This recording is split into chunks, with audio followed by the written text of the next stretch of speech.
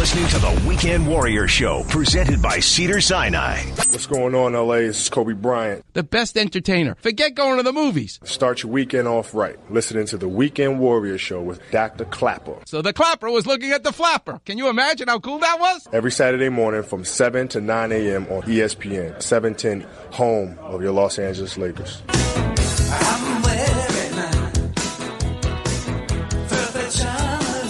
Welcome back, Weekend Warrior. You're listening to the Talking Heads. That song's called Wild Wild Life. We're listening to the Talking Heads because that keyboard and guitar player is Jerry Harrison. And he went to Harvard. My guest at 8:15, a surgeon, a new young surgeon, trained at Harvard. And I can't wait to talk to him about what Harvard means. To me, it means you're already smart, but I'm trying to figure out what exactly does going to Harvard do for you in life, in art, in sports, and in surgery.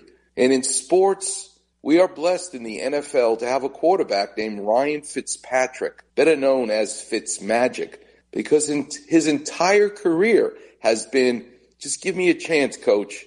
Don't see me just as a guy from Harvard. See me as a football player. Just give me a chance. And this guy has had a 15-year career, plays on 8 different teams, setting records everywhere he goes. He's smart enough to take risks. That's what the smartness does to you. Harvard gives you the confidence to say, I think I can do this. Let's listen to Trey Wingo and Mike Golick Jr. talking to this 7th-round draft pick that nobody ever thought could play football in the NFL, Ryan Fitzpatrick. Let's go to Trey Wingo, talking to him, soundbite 1. Have the Chiefs sent you bouquets of flowers yet? Steaks. Have they? Because not the organization, but some people have chimed in, because if people forget, Ryan Fitzpatrick leads the Dolphins to a win at Foxborough Week 17 on a game-winning touchdown with like 40 seconds left or something like that? Yeah, something like that. Yeah. That gave the Chiefs the bye in the 2 seed. Otherwise, they would have been the 3 seed. Much more difficult to get to the Super Bowl on the 3 seed. So really, while we all rave about Patrick Mahomes, the only reason the Chiefs are here is because of Ryan Fitzpatrick. Impressive. Let's go to number 2. How the hell was this season? Like, you came to a place that with everyone in the outside world says is tanking. No one expects you guys to do anything.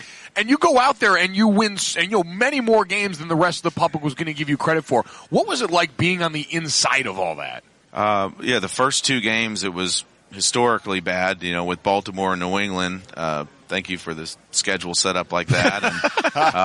And, then I get put on the bench and there's 3 more games and we're sitting at 0-5 and I get reinserted back in and then we're sitting at 0-7. And it was a crazy roller coaster at the beginning of the year that had a lot more dips on the down than up. And, it took a lot. It showed a lot for Brian Flores as a first-time head coach to keep the team, to keep us interested, to keep the intensity and the practices, at a high level, and even the attention level of the guys, to finish 5-4 like we did in the last 9 games. There's no question Ryan Fitzpatrick is smart. He went to Harvard. Well, the NFL makes you take an IQ test called the Wonderlic test.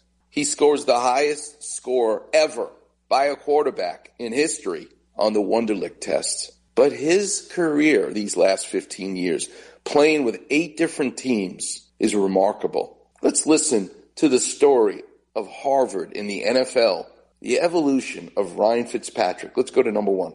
Going into the 2005 NFL Draft, the quarterback class had some standout guys. Jason Campbell, Aaron Rodgers, and Alex Smith, all potential first-round picks. But when we take a look into one particular category, the Wonderlic test, there was a major outlier. The Wonderlic is a 50-question exam. However many you get right, that's your score. The average score is about 20.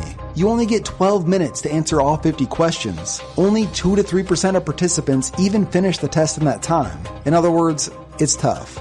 Number 2. Some of the best NFL quarterbacks score right around the mid-30s, or maybe even a bit higher. In this class, we saw Rodgers at 35 and Alex Smith at 40. They're both pretty smart guys. Then there's the dude from Harvard, who finished the test in 9 minutes. Ryan Fitzpatrick has the highest score by any quarterback in NFL history. This man was not like the others. Although he did win Ivy League Player of the Year in 2004, he majored in economics at Harvard. If there was one thing that I would guess about a Harvard grad, a career in the National Football League would not come to mind.